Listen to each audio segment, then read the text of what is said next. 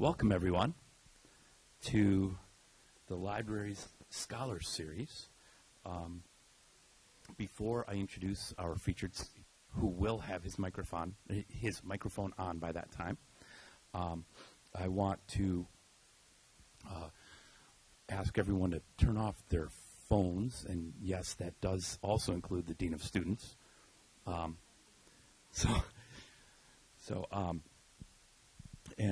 I want to also let you know that we do have some book discussions coming up for the big read. The next one is, what month are we in? Are we in October now? Okay. And are we still before the 15th? Okay, so the next one will be October 15th at Bayless Public Library at 7 p.m., where we'll be talking about, why did I just forget the name of the book? The book, The Roundhouse by Barbara Ehrenreich. And I'm just nervous because my boss is in the audience, so we'll just, I think I said her name right. Louise Erdrich. Yep.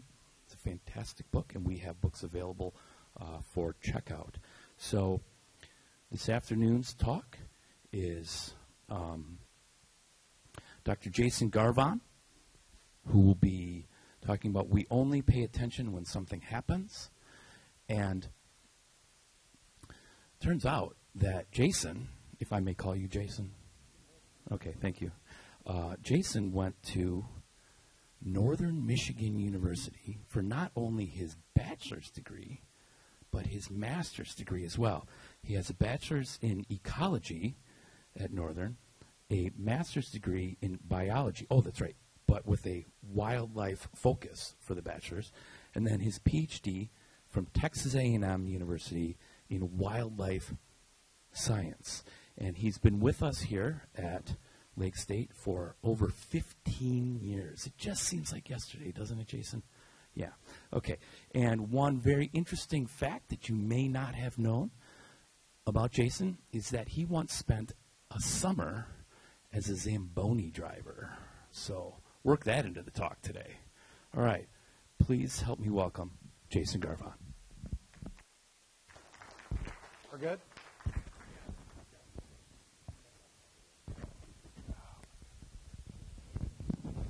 Mark and his technology. All right. Okay, put this in my pocket. So what you didn't say, Mark, is while I was at Northern, there's this other guy there, too, in the back corner. Steve and I were there at the same, I think I was there first. And then Steve, and then Adam Mosey was actually there just before we left. So we're all three there at the same time. So we'll see a little picture of Marquette here in a minute. You want to give me a bunch of... No, I already spoke way too long. Okay. All right, good. So, in the spring, Teresa sent me a note that said, hey, here's this book coming up, this big read, and I found this line, which was actually in the movie when I reread the email. I always read your email carefully, not just skim it and then say, yeah, sure. Here's a lesson for today. So she said there's a line that says we only pay attention when something happens, and is there something with wildlife going on that you could talk about? So I said, yeah, great. And so the picture here, actually, talk about we only pay attention when something happens. Oh, move around, Teresa. Nobody's there. My wife took this while we were hiking with our daughters. That's a grizzly. Initially maybe 60 meters away, and then it just kind of wandered away. So, of course, we stood there and took pictures for 10 minutes. We had our bear spray. This was in Kootenai National Park in British Columbia. So the story with this is we're walking up the hill, my oldest daughter and I, and a woman comes down and said, just so you know, there's a bear around the corner. It's moving away from you. You're okay. And turn to my daughter and say, 90% chance it's a black bear. Don't worry about it. So we came over the hill, and it's like, oh, my God, that's not a black bear. Probably need to be a little more alarmed here. So, of course, we called my wife up with the camera to start snapping pictures. What that made me think about, the first time we traveled west, 3 years prior to that, when our daughters were much younger, we hiked a trail in Yellowstone. 3 little kids. But, we make plenty of noise. Plenty of noise with 3 little kids. So it's a popular trail. We'll just hike up and down. We didn't have bear spray. We didn't know anything about being in bear country. Went up. We're by ourselves a lot of the time. Came back down. Went to the Pacific Ocean. We were driving back across, and we heard on the news that just off the trail we had hiked on, a week later, a man was mauled by a female grizzly, and so suddenly things start playing in your head, right? You don't pay attention. Everything's great. Holy cow, something just happened. We were probably pretty lucky. Now we carry bear spray. All right. So that's why this picture is part of my title. And then, of course, don't necessarily have to be terrified of the grizzlies. Here like I said, we stood and took pictures, and everybody that came by stood and took pictures. And then we walked off. And then you realize the brush is just over your head, and it's really thick, and you could, this bear, I had binoculars, was watching it. It would disappear. Then it would reappear, disappear, and reappear. So how many of these we actually have hiked by, I don't know. Look at that. Okay. So we're going to talk about my struggles with this talk in a minute.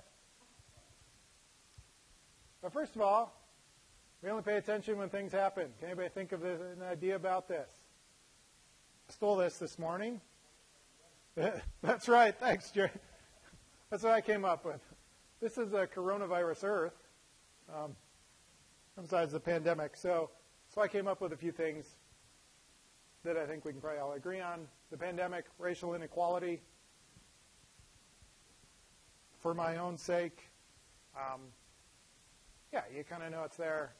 Until really this spring, I think it's really been thrust in the public eye a little bit more. Really start paying attention and thinking about my own actions and how we address this. And so simply just saying, all lives matter. Now, I think we all understand that the deck isn't stacked the same way for everybody. I'm hoping we're getting to that point at least. Other things I thought about, the fires in the West, I think we're starting to see how bad those are, and that goes to climate change, and I'll talk about climate change as we move on. The biggest thing for me, though, has been the self-published reality. What we're realizing is that with social media, how much your searches you do, the things are focused in on what you like more. Someone once said to me that, it used to be you could read a newspaper and you knew someone had published something that had been through some editors, had been checked. We're in this area where everybody's their own author. Everybody's their own editor. Anybody can publish anything. And so we start seeing some vastly different reality. And so it seems like that's just popped out of nowhere, and yet now we're starting to pay attention to it, I hope. Okay. Those are things for me. So this is where I get to bring up Teresa. So I don't. Nope, I'm up here. This is my story. This is how it went. Teresa can rebut later. So she said, can you do this? And I said, of course, yes. I don't even think, did you tell me the book at that point? Yeah. So I'm going to give her credit. She actually did say, yes, here's the book, Louise Erdrich's Roundhouse. No, you didn't say Louise Erdrich. You said a Roundhouse. Okay, great. Yeah, I can talk about this. Come to find out, I'd read the Roundhouse when it first came out. And this idea of giving a talk about something in a theme in the book, right? I'm a biologist. Really read things for literal translation. Pull the information out of it, chuck it aside, and move on, right? So I'm actually thanking Teresa for giving me this chance to really kind of let my mind go a little bit, start thinking about a book in some non-literal translation, and get back to my liberal arts institution roots. So Thank you for that. I'll pick on you in a minute. So this is kind of an exercise of the mind for me. It's going to be a little bit free flow, a lot of story. I'm going to try to hook on. Oops, I'm jumping ahead. Step back to say, oops, there we go. Your mic's loose here. I'll fix it. My introduction to Louise Erdrich, really, 1996. I don't know if Steve took this class or not. Everybody wanted Dr. Melissa Hearn's EM 315, Native American Literature in the 20th Century, because it hit 3 or 4 gen ed categories. So you got a big bang for the buck, right? So you got your upper division humanities, your world cultures, and something else that I can't remember. I was a sophomore when I took this class, which was unheard of. This was a senior-only class because they got in there. I had taken technical writing from Dr. Hearn the semester before.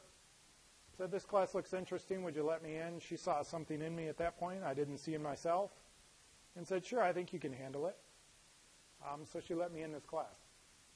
For me, arguably hands down the best class I've ever taken at a university. As far as impact, changing my perspective, it was pretty wild. Having to actually get into a book and look at things and read past the words, something I had never done. In fact, really, reading books, probably I hadn't done a lot of up to this point. Suddenly we had to read a book every 2 weeks, chug through. They were good books. We had discussions. If you know any Native American authors, I met Sherman Alexie. He came in. It was just a fantastic class. So she introduced me. We read Tracts, Louise Erdrich's earlier work. You'll see Nanapush in Tracts. You see Nanapush in most of Louise Erdrich's stories. Comes up in the Roundhouse as well. So that was kind of my introduction into this whole non-literal translation side of things. And so I have her to thank for today. All right. So some themes I picked up on in the book and some people that I think go with these themes. First is a seemingly sudden change, and that goes along with we only pay attention when something happens. The persecution in the name of progress, I think that's, we see that a lot in the book, given that it's about a native on a reservation. We'll talk a little bit about that. Resilience comes up in the book. The idea of everyone's problem and no one's problem at the same time. We see this when we start looking at jurisdiction of what happens, right? It's not on tribal land. It's not, is it on tribal land, federal land, state land? Who's got jurisdiction? Nobody really knows, so it just kind of goes by the wayside. I'm going to pick up on that theme. If you've read the book, how many have read the book? Way to go. I'm going to pick on the upper admin here. I didn't see a lot of hands up. So, reckoning with action. So you know in the book there's a major action that's taken. And then our hero kind of has to reckon with this. So when we think about this in reference to wildlife, there's something going to be coming into the legislature. I'm guessing we're going to be voting on it in the next few years that I'll talk about. And then the idea of nonconforming. And I'm going to hop to the people then. Joe is the main character. One of my favorite characters in this entire book is actually Cappy's dad, Joe LaFournier. It took me a while to realize why I liked him. He just kind of sits under the radar. And then they say he'll be the janitor, tribal offices. Then he'll be the tribal chairman as they need him. And then he'll just fade back into the woodwork, do his thing, lives with his 2 boys. They have their own world. He MCs at the powwows. And then when they need him to be chairman again, he hops in again. Right? So Cappy's whole family kind of exists, and they're in this juxtaposition where they're adapting really well, kind of moving into the white world. His brother's going away to college, yet he's still trying to hang on to his native roots and some of their traditions. So I like Cappy's family. And Linda Wishgob is actually my favorite story of the whole book. So if you read Louise Erdrich, there's always a few stories running at the same time. Linda Wishkob is a native or a white-born child who's deformed. Her parents don't want her. Her adopted mother is native, who happened to work as a custodian, took care of her, loved her, adopted her, and then in the end we see she actually really saves the hero. So she's actually one of my favorite stories and characters. So we're going to kind of run with these themes. But first, Joe demands we discuss the elephant in the room. So if you've read the book, first half of the book, Joe is going around and around and around demanding somebody actually talk about what actually has happened. And so this is where I pick on Teresa. So after I realized I read the book and I reread the book, I said, oh my gosh. This story, and in fact the beginning, is around the sexual assault of a Native American woman, and you're asking me, the big white guy, to talk about the book, right? And so I actually struggled with this for quite a while. And Tyler Detloff's not here. I want to thank him. Tyler and I had a cup of coffee, and I kind of said, okay, Tyler, I've got myself into this. Do I get out of it now? Or can I actually address the fact that I don't know what it is to be a minority and have the deck stacked against me? And obviously, I'm not a woman, so I can't see things from that perspective. But can I just address that and move on? So he had some good advice there. So I'm going to talk about wildlife and not assault. I mean, no disrespect for the seriousness of that issue in the book, but as Teresa asked me to talk about, wildlife with respect to we don't really notice until something happens. That's what I'm going to do. And so I just wanted to lay that out there so that we don't miss the major theme of this book, or seem like I'm just kind of running over it. Okay, with that, let's talk about wildlife. So the first theme I picked up on in the name of progress. And so there's no accident that I use a bison here. In the first example, what I'm going to do here is I'm going to talk about some historical things that you all know about. We're going to look at it from the management perspective, from the wildlife perspective. And then we're going to move into some things that you may not know about. And then I'll talk about those with reference to these themes. So the first theme, in the name of progress. If you've been west to witness the bison herds, it's awesome. If you've been through the national park system, through Yellowstone, I will say the hidden gem of the national park system, Teddy Roosevelt National Park in North Dakota. The same trip before we saw the grizzly, we actually had bison walk through our campground as we were about to have dinner. Had to throw our girls up on top of the car as they just kind of meandered through. So it's awesome to just sit there and be among, that power. So what do we know about bison? Well, when I learned this in school, so I see Mark squinting. Do I have a laser beam? Oh, it won't show up on the screen anyway. So what I learned in school is that as we needed the railroad to connect in order to move our country forward, the bison would sometimes get in the tracks. And so here's a picture you see. And so this is what I learned. The bison were in the tracks. And so people had to shoot the bison so they didn't wreck the train so that progress could continue, right? And so, that did pixelate really bad. This is actually a stack of bison skulls. And so this is a man up to this high. That's someone else on the top. Historical from the Smithsonian. And then, of course, we have the current bison. But what we know now, I was in grad school, class at Texas A&M before we had this discussion really, is why were the bison shot? Well, the railroad could have run. They were shot to force the natives onto the reservations, right? But so in the name of progress, we said we have to get rid of the bison, but really we had kind of this alternate reality. And so in the book, we hear the story in where we see Nanapush in this story is an example of him as a young boy after they've been moved down to the reservations. They're starving. His mother is actually a really good hunter. The rest of the men turn on her. She and Nenepush go off. He saves her. And he ends up, there's an old cow bison that lets him catch up to her, and he kills her, and that feeds the people for the entire year, or for the rest of the winter. Right? So it's a very powerful thing.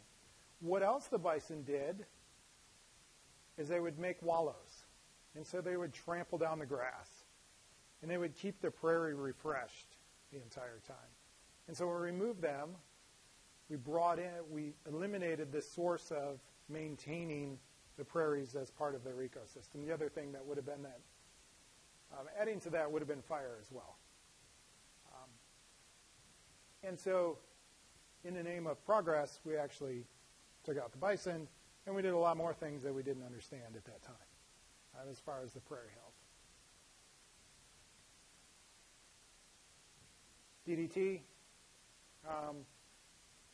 So another thing that we don't realize until it's gone. Oh, sorry, I forgot to make my main point here. I'm not going back. My main point was, people thought there were tons and tons of bison, right? And why I mentioned Teddy Roosevelt National Park. If you go to there, you can see a cabin that Teddy Roosevelt stayed in. He initially went west as a young man because he wanted to shoot a bison, because that's what Teddy Roosevelt was a big hunter, right? And the story is he got out west and found out there really were no bison. And so he chose not to go try to shoot a bison, and that kind of led him down the road of being the major conservationist and setting up our parks and so on. Okay, so DDT is another good example of something that we really don't pay attention to until suddenly something happens. And I wasn't actually around, obviously, when we were still spraying DDT. Some of you may have been.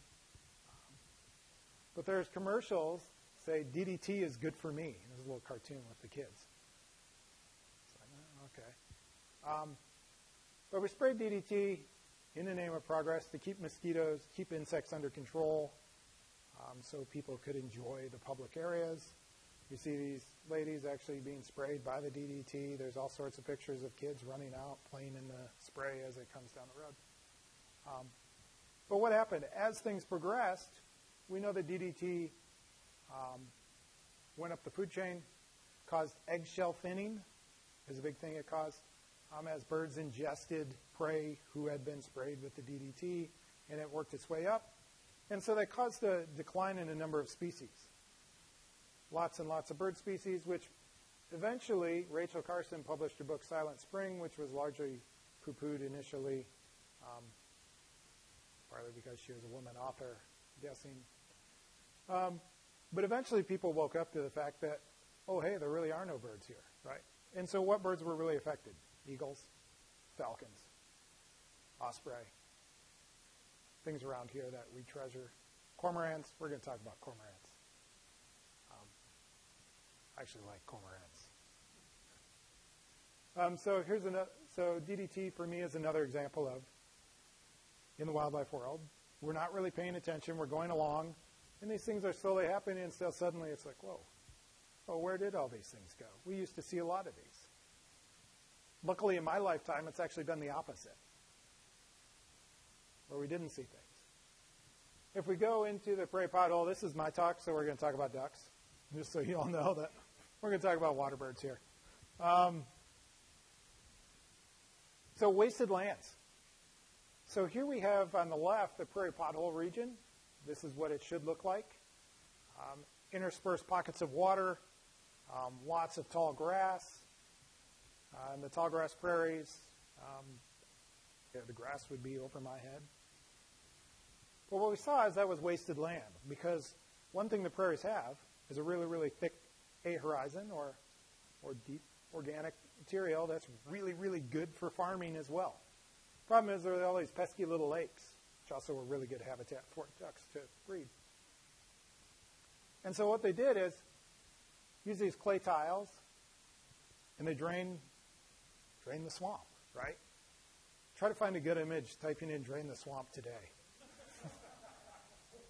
It's nothing but political ads. Okay, fine. We'll go to the historical stuff here. But this was the original draining the swamp, right? And so by channelizing this, it made it drier and it allowed farming to occur, right? And so we took wasted land and we turned it into productivity. Coincidentally, we learned the prairie regions is the breadbasket of America. In my world, it's the duck factory of America. So we have these two kind of competing things going on here. And so, of course, we have to have the requisite blue-winged teal there as well. The other thing is we just didn't pay attention until things were gone because there were so many and so numerous. Having grown up in Traverse City, this is actually apparently a rendering from Benzie County. The Old Mission Peninsula, there's lots of stories along the Old Mission Peninsula where the passenger pigeons were so thick they could hit them out of the air with a 2x4. It's estimated that some of the flocks were 2 miles wide and 40 miles long. And they would darken the sky as they migrated out across. So we're talking about billions of birds at once. They were considered so numerous, nobody thought they could actually even make a dent in their populations. And really, in about 2.5 decades, they went from billions to extinct. And again, people had noticed because they were so thick, one of the issues with the passenger pigeon is they're a colonial nesting species. So they need two things that were stacked against them at this time. They needed old, dead trees to roost in the south. And they would roost in really big flocks. And so they need a really, really, really big flock in order to feel secure. So as people shot these and as their numbers dwindled, it turned out there weren't these really big flocks. And they think that a lot of them, maybe a few thousand at a time, would just fly around the south looking for the rest of the flock. And in turn, using up their reserves they should have been using. They didn't have all of the dead trees because we'd, quote, drained the swamp and got rid of this useless land. And so that led to the passenger pigeon extinction, which was really quick. So people would actually ride rail cars up to the Old Mission Peninsula, Traverse City area, to shoot passenger pigeons. They would send millions of birds down to the markets in Chicago. And again, in just a few decades, completely decimated the population. So, one of these things that, and that was Mark. All right. So resilience. So I like Cappy's family in Doe because they show this kind of resilience, right? They kind of roll with things, find a little niche here, find a little niche there, and keep doing well. Now, before I talk about the coyote, I should note that, yes, I realize the coyote is the trickster in most indigenous legend, and I'm not trying to put the trickster on that family. But probably goes to its adaptability. So we've so far talked about things that pretty much got nearly wiped out because we weren't really paying attention. Maybe we were. Now we're looking at things that pretty much got wiped out, but then can adapt to the new environment so well. So white-tailed deer is actually part of the first hunting regulations passed in the New World, post-European settlement, where in the East they'd nearly extirpated the white-tailed deer, and so they initiated seasons as late as late 1700s even, limiting the take of does, and in order to try to save the white-tailed deer, which they were using for food, and realized they were going away. Now, after this, we know that they're in huge numbers, right? In Michigan, when we came through and we logged the UP, moose need this nice old-growth habitat. Deer like the nice, freshly cut, early successional habitat. So what we did is we removed the moose habitat, which let the deer come in and thrive, right? A lot of the country did this. White-tailed deer now, this is pretty common. where do deer thrive the most right now? In the suburbs, right? Yeah, they're a horrible problem. They'll eat the siding right off a house when they're starving. They run into cars, or cars run into them. I guess that's arguable which way that one goes. The insurance industries, I mean, this is high on their list, right? Deer are so numerous they cause these massive damages. But they're adaptable. And what they did is they were pressured, the numbers dwindled, but they've learned how to live around people. The coyote. This is actually a picture of a coyote in Central Park. That's on purpose.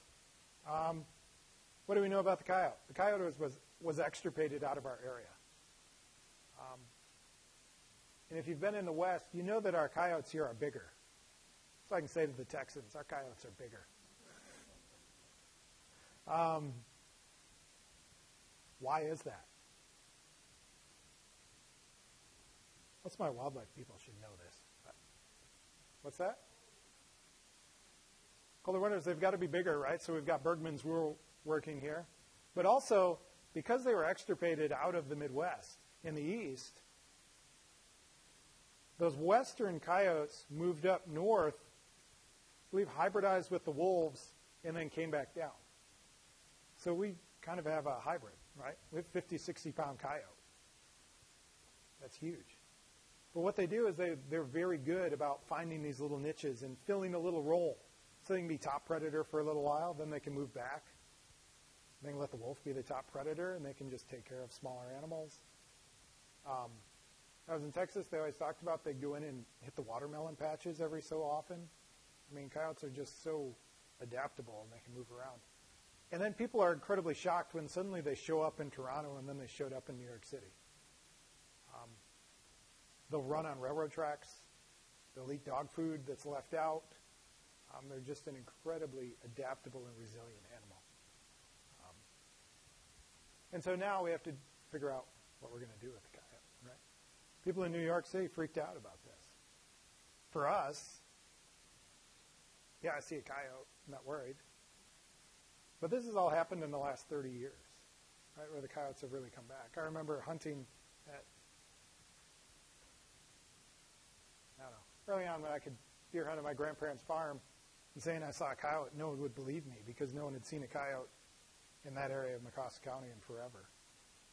Then my great uncle said he saw a coyote the next day. They're like, oh, yeah, you must have seen a coyote. Okay. It's okay. I'm the young guy. I get it.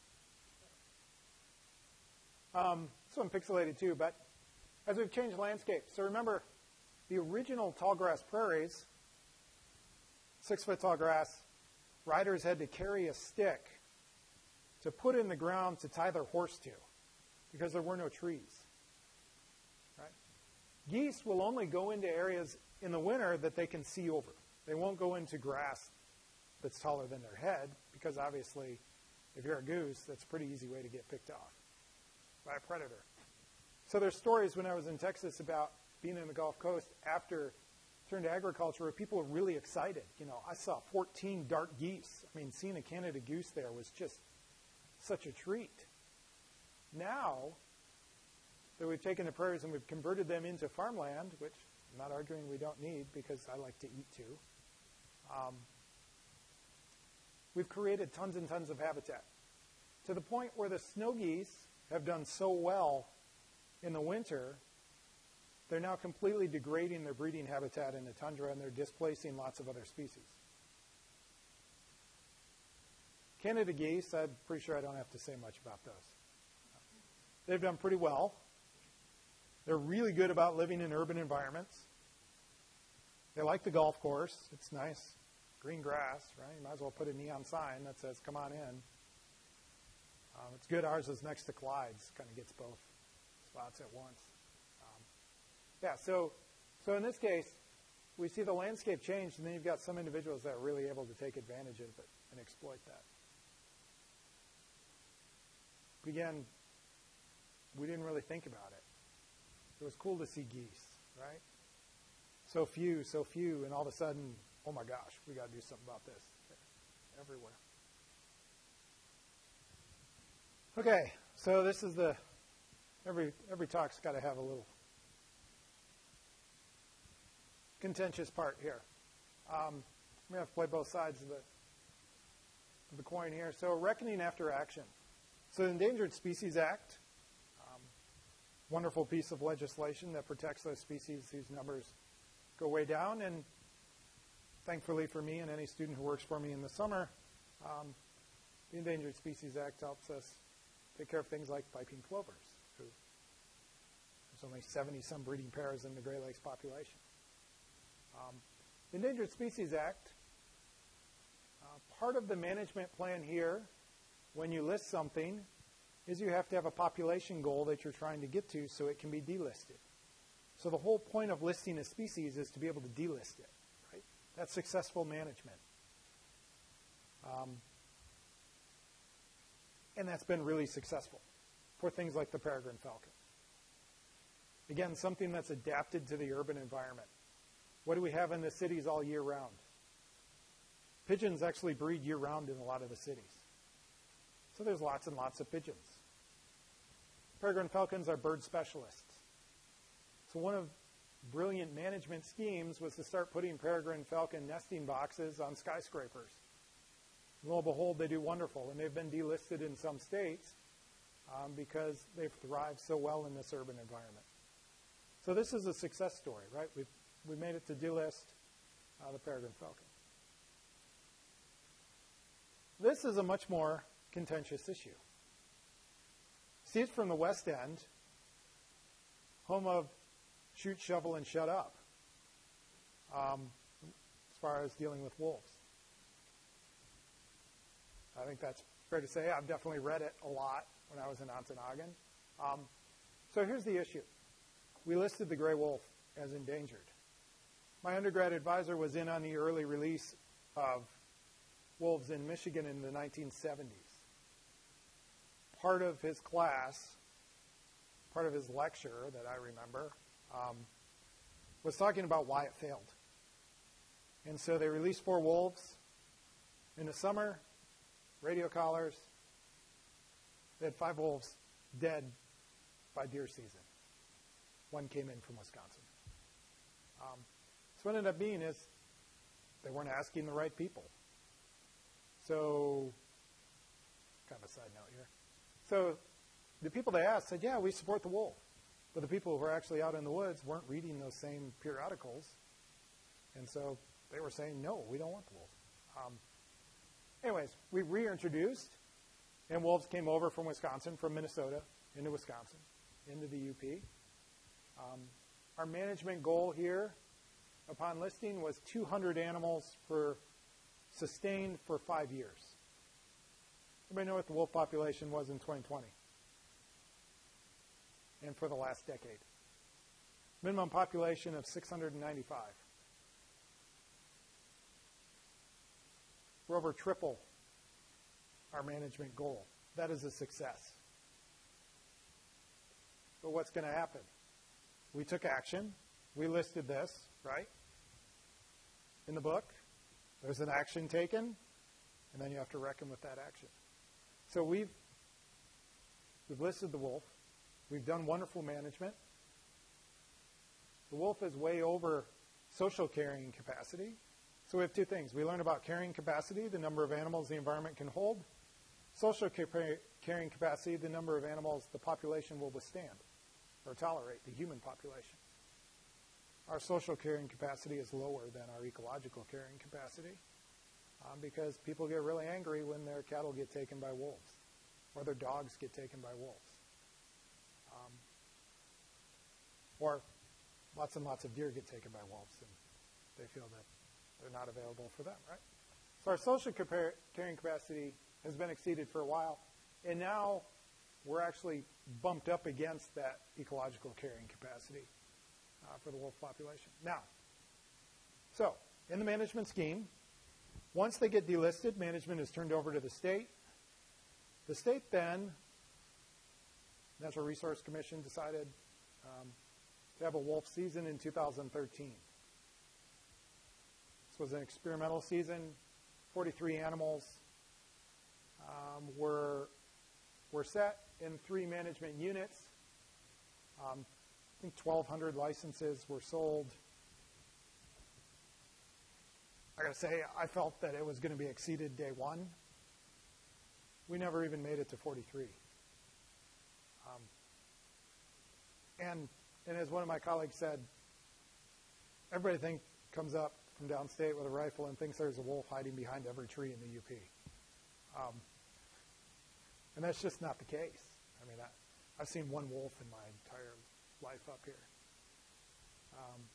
So we have this issue. We've done good management. We've taken our action. Management's to the state's saying we're over social carrying capacity. Now we're probably bumping up against ecological carrying capacity. There's a demand for a season. We have a season. And then lawsuits come filing in. We can't shoot wolves. And so this is an issue I'm guessing we're going to see on the ballot in the next couple of years. And so we've got to figure out how to deal with this. And I've got my own thoughts, but I'll move on from this. But rather contentious issue. So we actually did pass the Scientific Fish and Wildlife Conservation Act, which says we should be following the science. I wasn't going to go here, but I might as well say it now. I'm too far down this road. You're going to ask anyways, Jerry. So I find it ironic, right? Both sides. If we get into the political world, we can argue both sides, right? Saying this side doesn't like it when the science doesn't agree with them, and they won't listen to the science. Well, then this side, another issue, science doesn't agree with them, right? Science doesn't have a political agenda. Science just has data management. All right. The other issue, we said in the book, crime takes place in an area that's debated. Is it under tribal? Is it under federal? Is it under state? Who is it? And nobody can figure out what to do. So we kind of end up with this everyone's problem and no one's problem all at the same time. We have this going on currently, don't we? We have climate change, right? This idea of shifting baselines, and then we're going to talk about bird distributions again, because it's my talk, so we get to talk about birds.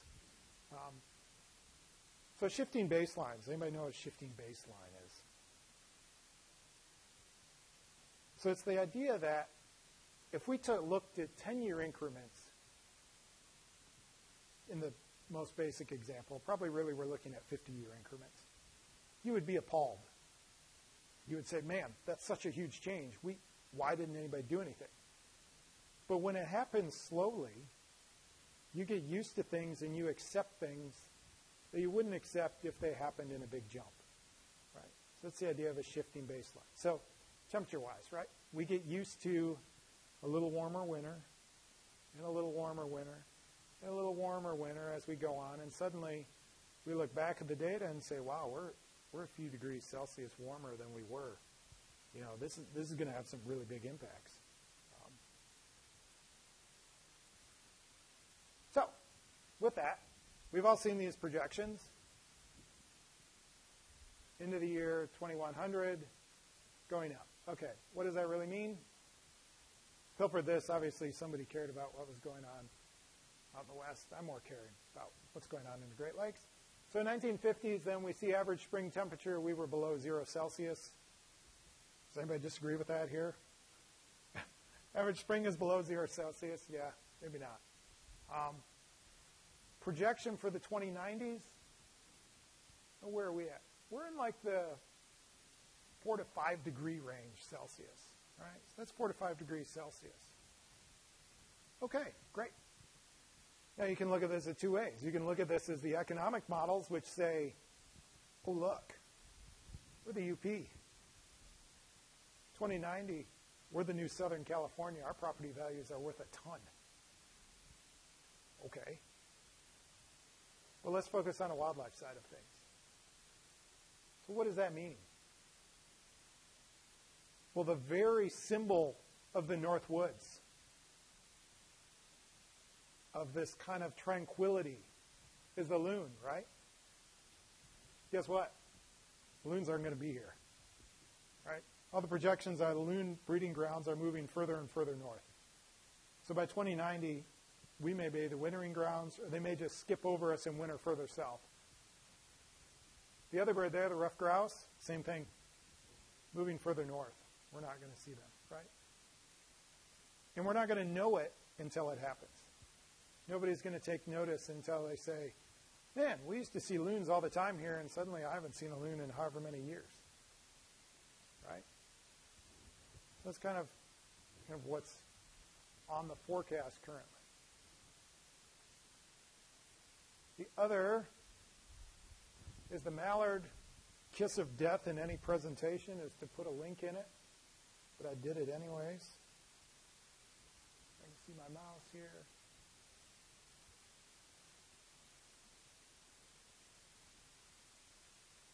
Is that going to work? Nope. Because I have some crazy Mac setting that's not going to run. Okay. I know, Mark's real laughing now. Basically, the mallard's going to move further and further north, right? They already breed a little further north than us. They're going to keep going. There's mallard on the left, American black duck on the right. We're at a point now where we're already concerned about black ducks going extinct due to hybridization. So it turns out this looks like the female mallard, right? But you notice there's no white in the speculum here, so it shows us it's a black duck, and it's a little darker. Anis platyrhynchus, Anis rubrips. But it turns out that female black ducks love that sexy green head. And so if mallards aren't migrating far enough south during the winter, the black ducks still migrate very far south, and they breed on beaver ponds and more. And the things where mallards will breed anywhere. If the mallards don't go far enough south, then they readily hybridize with the black ducks. And so we're at a point where we're at risk of losing an entire species due to hybridization. And I hybridize them out.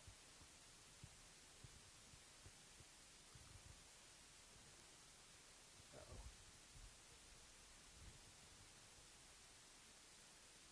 I broke Mark's clicker here. All right. No, maybe I just froze up here. There we go. Get back on it. Okay. The last part then is this. Oops. Wow. Running long. All right. I'll wrap it up. Is the idea of a weed, right? And I said Linda Wishkov is my favorite sub-story within the entire book. So it's this deformed individual that doesn't conform to the rest of what is normal, right? Her parents adopt her and love her, and she ends up being the hero. So I love doing this with my freshmen when we go out in the field the first time, out towards the lake or woods or the old trailer park. We'll point to plants. I'll say, what is that? Well, that's a weed. Well, what is a weed? It's a 100% subjective term, right? But we're trained to think that dandelions are inherently bad because they're a yellow flower in this nice green lawn. Going back to this, we have the swampy land and we have the potholes, right? Unproductive, unwanted, yet they hold immense value for our wildlife, for recharging, for handling floods. All these things they serve, yet we kind of got rid of them in the past because they weren't the pretty productive lands that we really wanted. The beaver pond, the same thing, the beaver meadow. How dare these beavers block up our gorgeous trout stream, this pristine water and all the trout, and then they cause sedimentation and silting and flooding, and the trees die back. But what they're doing is creating a beaver meadow. They're recharging the nutrients of that area. And eventually this beaver dam will blow out and the stream will go back to normal. But then you'll have this really rich soil, and that's going to allow lots of new species to come in and thrive. All right. Second to last slide. From my major advisor, he always talked about hearing someone ask him. We had lots of discussions in his class about the inherent value of wildlife and how people view things. Are cormorants good for anything? Jerry's laughing. So, again, they were really hit by DDT. Their numbers really dwindled. We got involved, managed, came back. On the left is a cormorant nesting island, and that's what they do to islands. Cormorants nest in the trees. They nest on the ground. Their feces is full of uric acid, which kills all the trees back. And what that does is it takes that island back to bare ground, and there's lots of species that need to nest on that bare ground island without vegetation. So really important in the cycling of other species being able to breed in these areas. The cormorant, obviously here, public enemy number one. People feel they've caused the decline of the fishery. I won't go down that road. I think there's a lot of things that cause the decline of the fishery, probably overfishing being one of them. But we were controlling cormorants on islands until that was halted. And again, we'll see this if you're watching the legislation. This is coming up as well. Cormorant control. They are booming. They are doing wonderful. And so there probably is okay that we do some cormorant control. It turns out that the people who were responsible for bringing the cormorant back, their job was to bring them back from near extinction. Noticed a loophole with the cormorant control that they hadn't filled out the correct paperwork, and so it all got halted. That's why we saw cormorant control getting halted for a while. But we'll see where that goes in the future. But again, something that's kind of seen as ugly and unwanted, yet it serves a really important purpose for those birds that need, the colonial nesting waterbirds, that need these islands that are isolated away from predators and bare of vegetation. All right. And with that, nice picture just outside of Wawa of our beloved Lake Superior, and one should always end a talk with a sunset. So that's all I have. I guess I can take questions, Mark.